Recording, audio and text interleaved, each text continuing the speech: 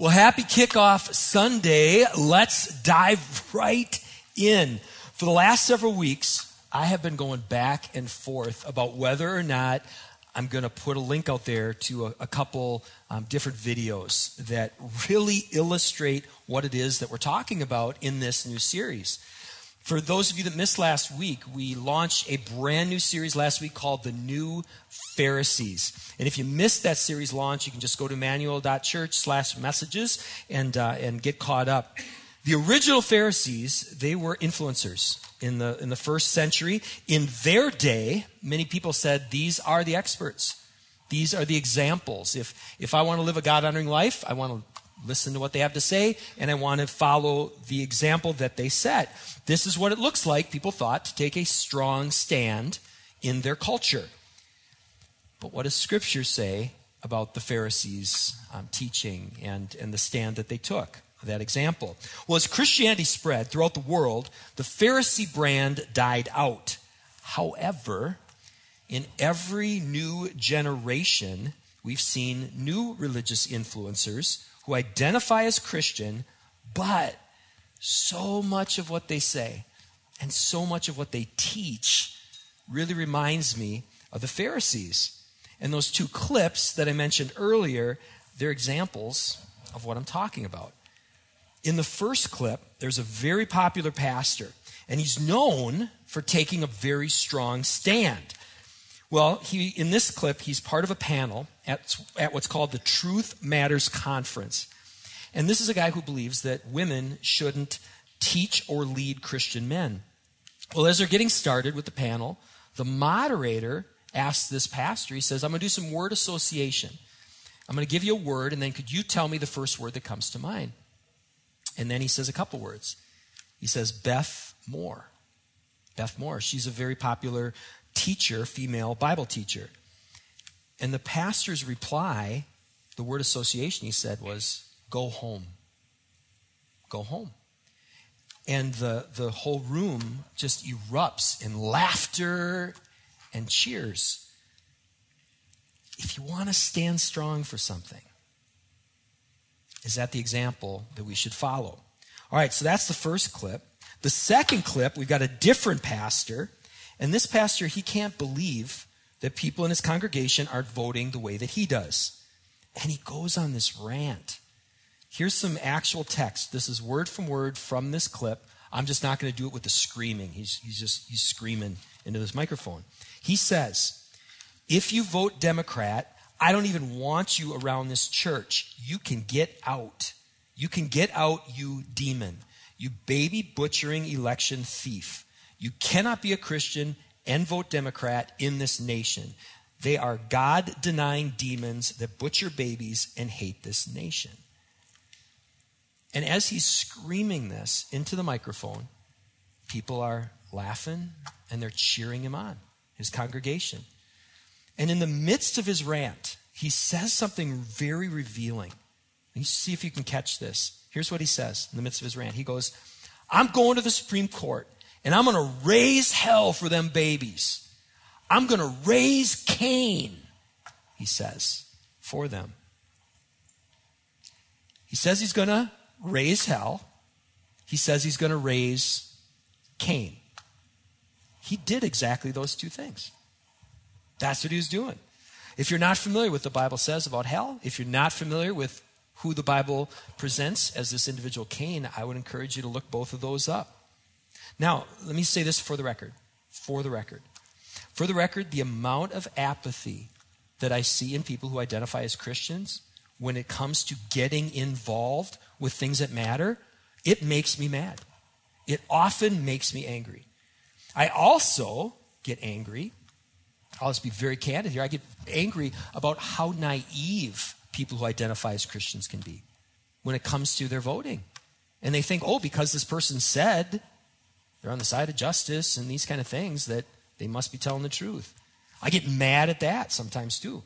And I also get angry, not only when I hear this man saying what he says about Democrats, I get angry when I've heard people say the same types of things about Republicans. It makes me angry. My point isn't that having righteous anger feeling that is wrong. My point is this: raising Cain is not how we're instructed to deal with righteous anger. Can I get an amen to that? Raising Cain. In the story of Cain and Abel, Cain is not presented as a role model for us at all, right? Well, last week, I had a symbol behind me. The symbol last week was for biohazard. The symbol that we have up on the screen this week is for radiation. Radiation. Today we're going to have a conversation about radiation. What are you radiating? When you're trying to take a strong stand, which we need to do, what are you radiating when you take that stand? As humans, we're going to disagree about a lot of things. Can I get an amen to that? We're going to disagree about a lot of things. What we radiate when we disagree, that matters. It matters a lot. In this series, we're looking at a letter that was written by a former Pharisee named Paul, who converted to Christianity. Let's see what we can learn and apply about radiation from his letter. If you have your Bible with you, please open with me to Galatians chapter 5, verses 7 through 8. Now, what we're going to do is we're going to start with a couple verses we looked at last week to get a running start, and then we'll get into the new content. We're going to pick up right where we left off. We left off on verse 15. We'll pick up on 16. But let's do a little quick review here, Galatians 5 through 8. If you don't have a Bible at home, we would love for you to go home with one. In fact, in the comfort of your own home right now, you can just go to Bible.com, download their free Bible app, because it's so important that we read this text for ourselves. All right, here we go. Galatians chapter 5, verses 7 through 8. It says this: "You were running well. Who hindered you from obeying the truth? This persuasion is not from him who calls you." Here Paul draws from an analogy from athletics. He says it's like this. It's like you're in a race, you're running your race, you're running well, and then someone cut you off. That's what it's like. Who did that to you, Paul asks in the letter? Because whoever did that to you, they're misrepresenting God. They are not sent from him. All right, then Paul says this: be careful. And in verse 9 he says, a little leaven leavens the whole lump. A little leaven leavens the whole lump. We spent a lot of time zeroing in on this last week. This whole idea of what leaven does. Leaven spreads. And when leaven is toxic, that means those toxins spread. And when toxic leaven spreads, we begin turning on one another. Let's go to verse 15. Here's where we left off last week. But if you bite and devour one another, watch out that you will not be consumed by one another. The reason we're doing this series is because we see this so much. We see toxic leaven spreading. We see people at each other, consuming each other. And it's everywhere. Friends, families, churches, entire denominations are turning on one another in really ugly, Cain-like ways. Jesus cast a vision for a love one another church that will stand in contrast to the bite and devour culture that we see often all around us. All right, so that's where we were last week. Let's get into our new content, starting with verse 16. Again, this comes right after Paul saying, be careful, don't turn on one another, don't start biting and devouring one another. He goes on to say this, verse 16, but I say, walk by the Spirit, and you will not gratify the desires of the flesh. Now, Paul is using some very precise language here. In the Old Testament, this idea of walking with God or walking in God's ways, it is a rich and profound word picture. This is more. What they're talking about here, this is more than just getting guidance. This is having the indwelling presence of the third person of the Trinity in your life, empowering you so that you can know and do God's will. We need the Spirit. Why do we need the Spirit? Paul talks about it here. Because we're flesh. Flesh is also a very, vivid Old Testament word picture. In the Old Testament, the word we translate here as flesh, it captured human mortality. It captured our weakness. It captured our susceptibility to sin. So we've got this sharp contrast here between spirit and flesh. All right. Between walking by the Spirit, even more specifically, and gratifying the desires of the flesh. Let's keep reading. We're going to go verses 17 through 21. 17 through 21. For, Paul writes, the desires of the flesh are against the Spirit, and the desires of the Spirit are against the flesh. For those are opposed to each other to keep you from doing the things you want to do. But if you are led by the Spirit, you're not under the law. Now the works of the flesh are evident: sexual immorality, impurity, sensuality, idolatry, sorcery, enmity, strife, jealousy, fits of anger, rivalries, dissensions, divisions, envy, drunkenness, orgies, and things like these. I warn you, as I warned you before, that those who do such things will not inherit the kingdom of God. All right, let's talk about this a little bit. There is a newfound freedom that Paul writes about in Galatians. A newfound freedom that we have when we place our faith in Christ for our salvation and when we're led by His Spirit. Now, as Paul makes really clear in this passage that we just looked at, freedom in Christ is not a free-for-all. It's not. As all good fathers do, God put boundaries in place that protect us and protect our communities that we're a part of. Here's one of the traits, though, that I see in today's new Pharisees. The new Pharisees, they're quick to condemn others for some of the things on this list and things beyond this list. They're really quick to do that, like sexual immorality, impurity, sensuality, idolatry, drunkenness, allowing women to teach, voting Democrat, voting Republican. They're quick to point out those things.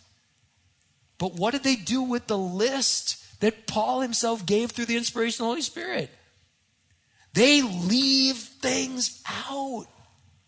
They leave them out. If we could put that same verse back on the screen and highlight some of these words. Look at this.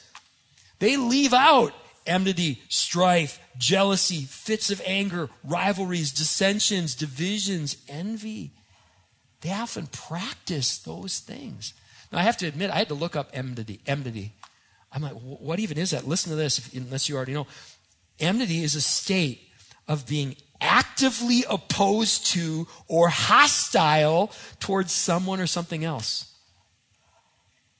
You ever see that? Actively hostile towards. Have you ever met anyone who identifies as Christian, who wants you to take a strong stand on some of those things, but they radiate enmity and strife and anger and division?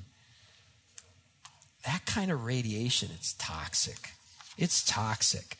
Now, as Paul continues, he contrasts the works of the flesh with the fruit of the Spirit. So he continues with this contrast. You've got the works of the flesh. He says, this is what they are. They're all those things. But now there's the fruit of the Spirit. Verses 22 through 23. But the fruit of the Spirit is love, joy, peace, patience, kindness, goodness, faithfulness, gentleness, self-control. Against such things there is no law. Now, we included these verses up at the top of your notes page. And you can download that notes page if you want. Just go to Emmanuel.Church/messages, or just go to our homepage, click the message for today if you're watching it this week. And we've got that printed up there. If you're looking for a passage to memorize this month, what a great one. Just take it, read it through a couple times every day, and you'll be surprised how that gets into your heart, that gets into your mind. It's such a powerful passage. Such a powerful passage. Jesus taught his disciples how to recognize false prophets. He taught us how to do it. In fact, he said, look at their fruit. Matthew 7. You want to know a false prophet? Look at their fruit. By their fruit, you'll recognize them. If you're taking notes, here's a very important distinction. The new Pharisees, they communicate God's law with a very different spirit. They communicate God's law with a very different spirit. Back when Paul the Christian was Saul the Pharisee, he was as toxic comes. But Saul the Pharisee was transformed by an encounter with the Holy Spirit and the resurrected Jesus. If you see a teacher who identifies as Christian, but they're still in Saul mode, I'd say that's a warning sign. Watch out, because those toxins, they transfer. All that anger transfers. On a related note to this, I invite you to write this down. It is hard to disciple people that you demonize. Can I get an amen? When you demonize somebody, good luck trying to say, hey, now let me share some good news with you. Come and trust me. Listen to what I have to say. If you radiate contempt towards somebody, if you radiate contempt, how likely are they to listen to you? And it's not just our words that matter. This is so important. If you're serious about Jesus' Great Commission, I encourage you to write this down too. Our actions, tone, and body language speak louder than words. That's not just a cliche. They've done studies on this kind of thing. Our actions, tone, and body language speak louder than words. What we radiate affects how we communicate. Can I get an amen to this? A couple years ago at one of those global leadership summits that we talk about, they brought in a speaker named Chris Voss. Love Chris Voss. I was talking to Sam. Sam was like, I think he's coming out with some new content. This guy is amazing. This is a book called Never Split the Difference. It's by Chris Voss. He used to be the FBI's lead international hostage negotiator for kidnapping. So imagine this. You get pulled into some of the toughest kidnapping negotiations there are. He was the lead dude. And when it comes to this whole thing about our actions, tone, and body language, he cited some research. Listen to this. He says, only 7% of our communication is our words. 7%. That means 93% is the rest. They even broke it down. They didn't even round. They broke it down to, it's 38% tone. I don't know how you figure this out. 38% tone, 55% is our face and our body language. Here's another great book, Captivate. This is a great complement to this one because she dives more into the face and she talks about these micro expressions. These micro expressions, this is Captivate by Vanessa Van Edwards. She did a lot of research on this too. And our facial expressions, they call them micro expressions. They're really hard to hide because they happen instinctually. And they're usually only a fraction of a second. But we can pick them up in that fraction of a second. And we've just grown up to recognize what they mean. And it's really hard to mask them. In just a fraction of a second, we communicate things like anger and contempt and disgust on our faces. And in a fraction of a second, people can pick up on that, what we're radiating. What we radiate affects how we communicate. And if you haven't taken notes on anything else, this one is worth noting. God loves you and I hate you is not a good look. If you want to have a good look, God loves you, I hate you, not a good look. If you wrote that down, you might want to add this. Here's some good news. You don't have to choose. This isn't an either or. You don't have to choose between radiating authentic faith or attractive qualities. Fruit of the Spirit are attractive qualities. Ephesians 4:15. Paul says this. He goes, speak the truth in, does anyone know? Speak the truth in love. So evidently that's possible. To speak the truth in love. Colossians 4:6, Paul says this. He says, let your speech always be gracious, seasoned with salt. Evidently that's possible too, to be gracious in your speech. And it's not only possible, but these are the kinds of friendships and fellowships that healthy people are attracted to. These are the kind of people we want to be around. These are the kind of places we want to be. Healthy people will distance themselves from friendships and fellowships that radiate enmity, strife, jealousy, anger, rivalry, dissension, division, and envy. Healthy people are drawn to people and places that radiate love and joy and peace and patience and kindness and goodness, gentleness, and self-control. You rarely have to choose between kindness and conviction. Can I get an amen?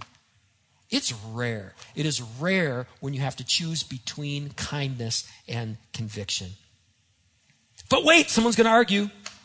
Because people love to argue. Didn't Jesus call people out? Yeah, he did. Please, please, please go there. Please, please, please look up the examples where Jesus called people out. Look at the difference between the challenge that he would give to a sincere seeker, and look at the difference between that and how he called out the Pharisees. There is a drastic difference. But wait. People are going to say, what about Jesus flipping tables?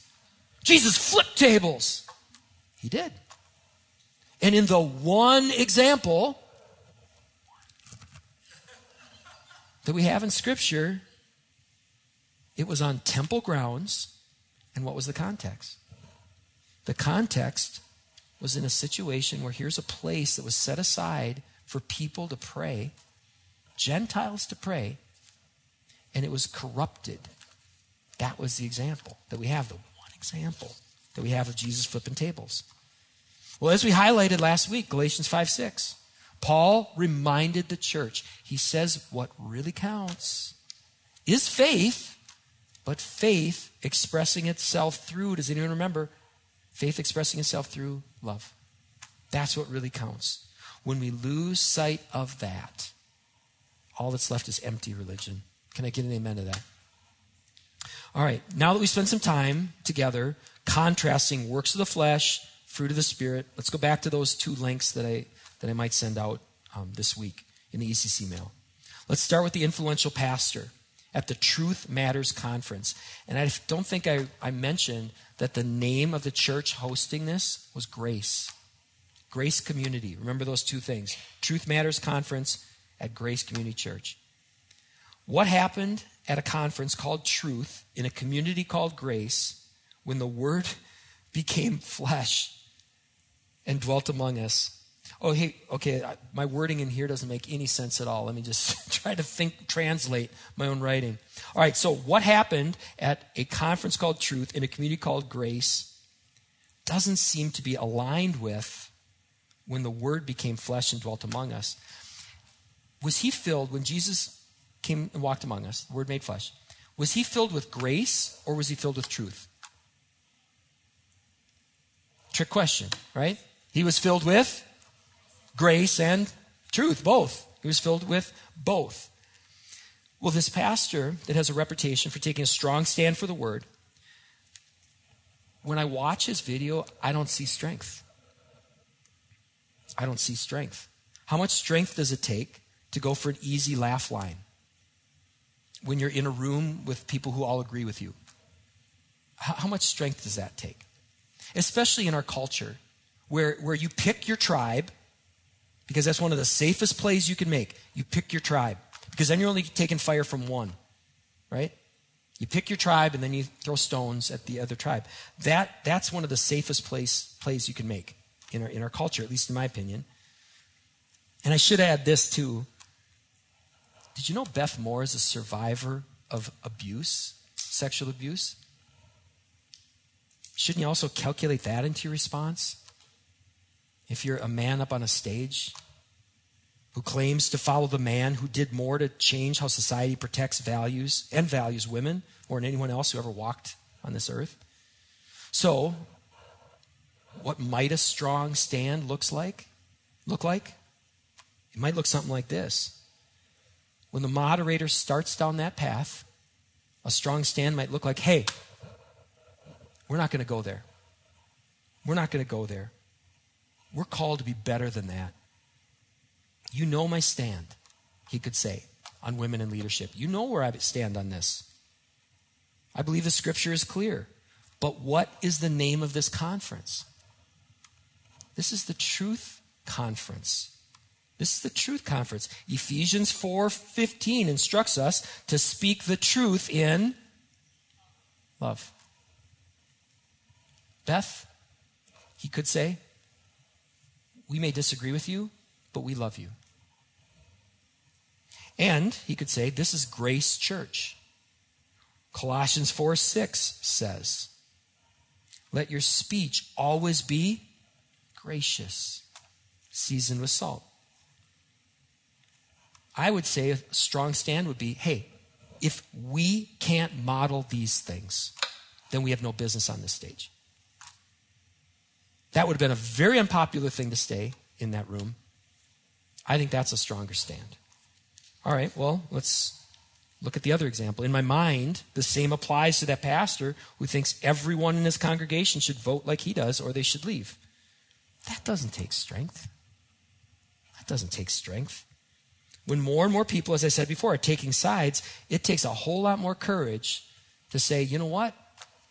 I'm going to take my Bible and I'm going to go open it up in the middle of no man's land. And I'm going to invite people to come join me. And we're going to take fire from both sides. To me, that takes a whole lot more strength than to just throw red meat, to your base. We were very, very, very, very, very intentional about the placement of this series. We intentionally put this series right before the next one, our series on gender and identity, because we cannot enter that important conversation if it isn't from a spirit-centered place. We just can't. We can't. A couple weeks ago, I finished this book. It's by a woman named Jackie Hill Perry. It's called Gay Girl, Good God. We're going to put it actually on one of the resources that we recommend. From a very early age, Jackie experienced same-sex attraction, and she's from the South. She remembers very vividly as she began to act on those feelings. She began to remember very vividly the expressions that she would get from church people and what they radiated towards her. This is a quote from her book. She goes, "The Southern culture of holiness or hell, passed down through each watcher's bloodline, must have made them think that making a terrible face would make me pick up a Bible. Do our expressions and actions matter?" Yes, she was picking up on that. Well, Jackie, as she shares her story, she found herself strangely drawn to God despite all these experiences. And she experienced the filling of the Holy Spirit. And as Jackie began to take her first steps of walking with the Spirit, she hoped that she could find a community of believers that she could walk with. Here's how she put it. She goes, "My hope was that these people would be different." Different like who? Different like Jesus. Different like Jesus. How do you think this woman, who also had been abused, how do you think she would have felt if she had come into that first church where all of these men are just laughing and mocking another woman that they disagreed with? Would she have felt that they were different like Jesus? Or how about if she walked into the church where the pastor was screaming at her to get out if she didn't vote like he did? In his letter to the Ephesians, Paul says, "Let no corrupting talk come out of your mouths, but only that which is good for building up, as fits the occasion, that it may give grace to those who hear." When we don't guard our mouths, Paul goes on to say in that letter, he says we grieve the Holy Spirit. We grieve the Holy Spirit. And then he says this, and I quote, "By whom you were sealed for the day of redemption." You catch the implications there? The Holy Spirit is a seal, a sign that the presence of the Holy Spirit is in us. Her book, again, is one of those books we're going to recommend in the next series. In it, she shares why she decided to marry a man, even though she's still attracted to women. I'm going to let her tell that story, but I do want to show you something that she said about her transformation that happened in her life. Take a look at this. She says, marriage didn't, quote, prove that I'd changed. What proved that she had changed? Fruit of the Spirit. Fruit of the Spirit. I think that is theologically sound. As we bring this teaching to a close, here's what all this comes down to. Here's what all of this comes down to. It comes down to this. Are you radiating increasing levels of love, joy, peace, patience, kindness, goodness, faithfulness, gentleness, and self-control? None of us master all these things ever. But are you radiating these things in a little bit more measure as you go on in life? If you're not radiating the fruit of the Spirit, I want to invite you to check your diet, check your fruit. What are you consuming? Because it might be toxic. It might be toxic. At Studio Church, last Tuesday, so it had been 2 Tuesdays ago for those of you who are watching, it brought me great joy to hear a story that Jason told about one of our former members who moved to Montana had reached out to him and was describing how Emmanuel was this place where God brings together all of these people who come from so many different backgrounds, and how we're able to navigate a lot of these tough situations so well. And it's my hope, especially for next gen, It's my hope for kids, adults, young adults, teens. It's my hope that you see people who we don't even claim to be close to perfect. But I hope you see us trying. I hope you see that we're really trying hard to be faithful to all of Scripture in what we radiate as well as what we say we believe. It's our hope that you see something different like Jesus. I have one last quote for all of us. Here it is. I love this quote. The church will serve as a commercial for the coming attraction. Love that. Scripture testifies to a day when we're not even going to need the sun or a lamp, because the presence of God Himself will be radiating such amazing light. Until that day comes, we're called upon to radiate that light.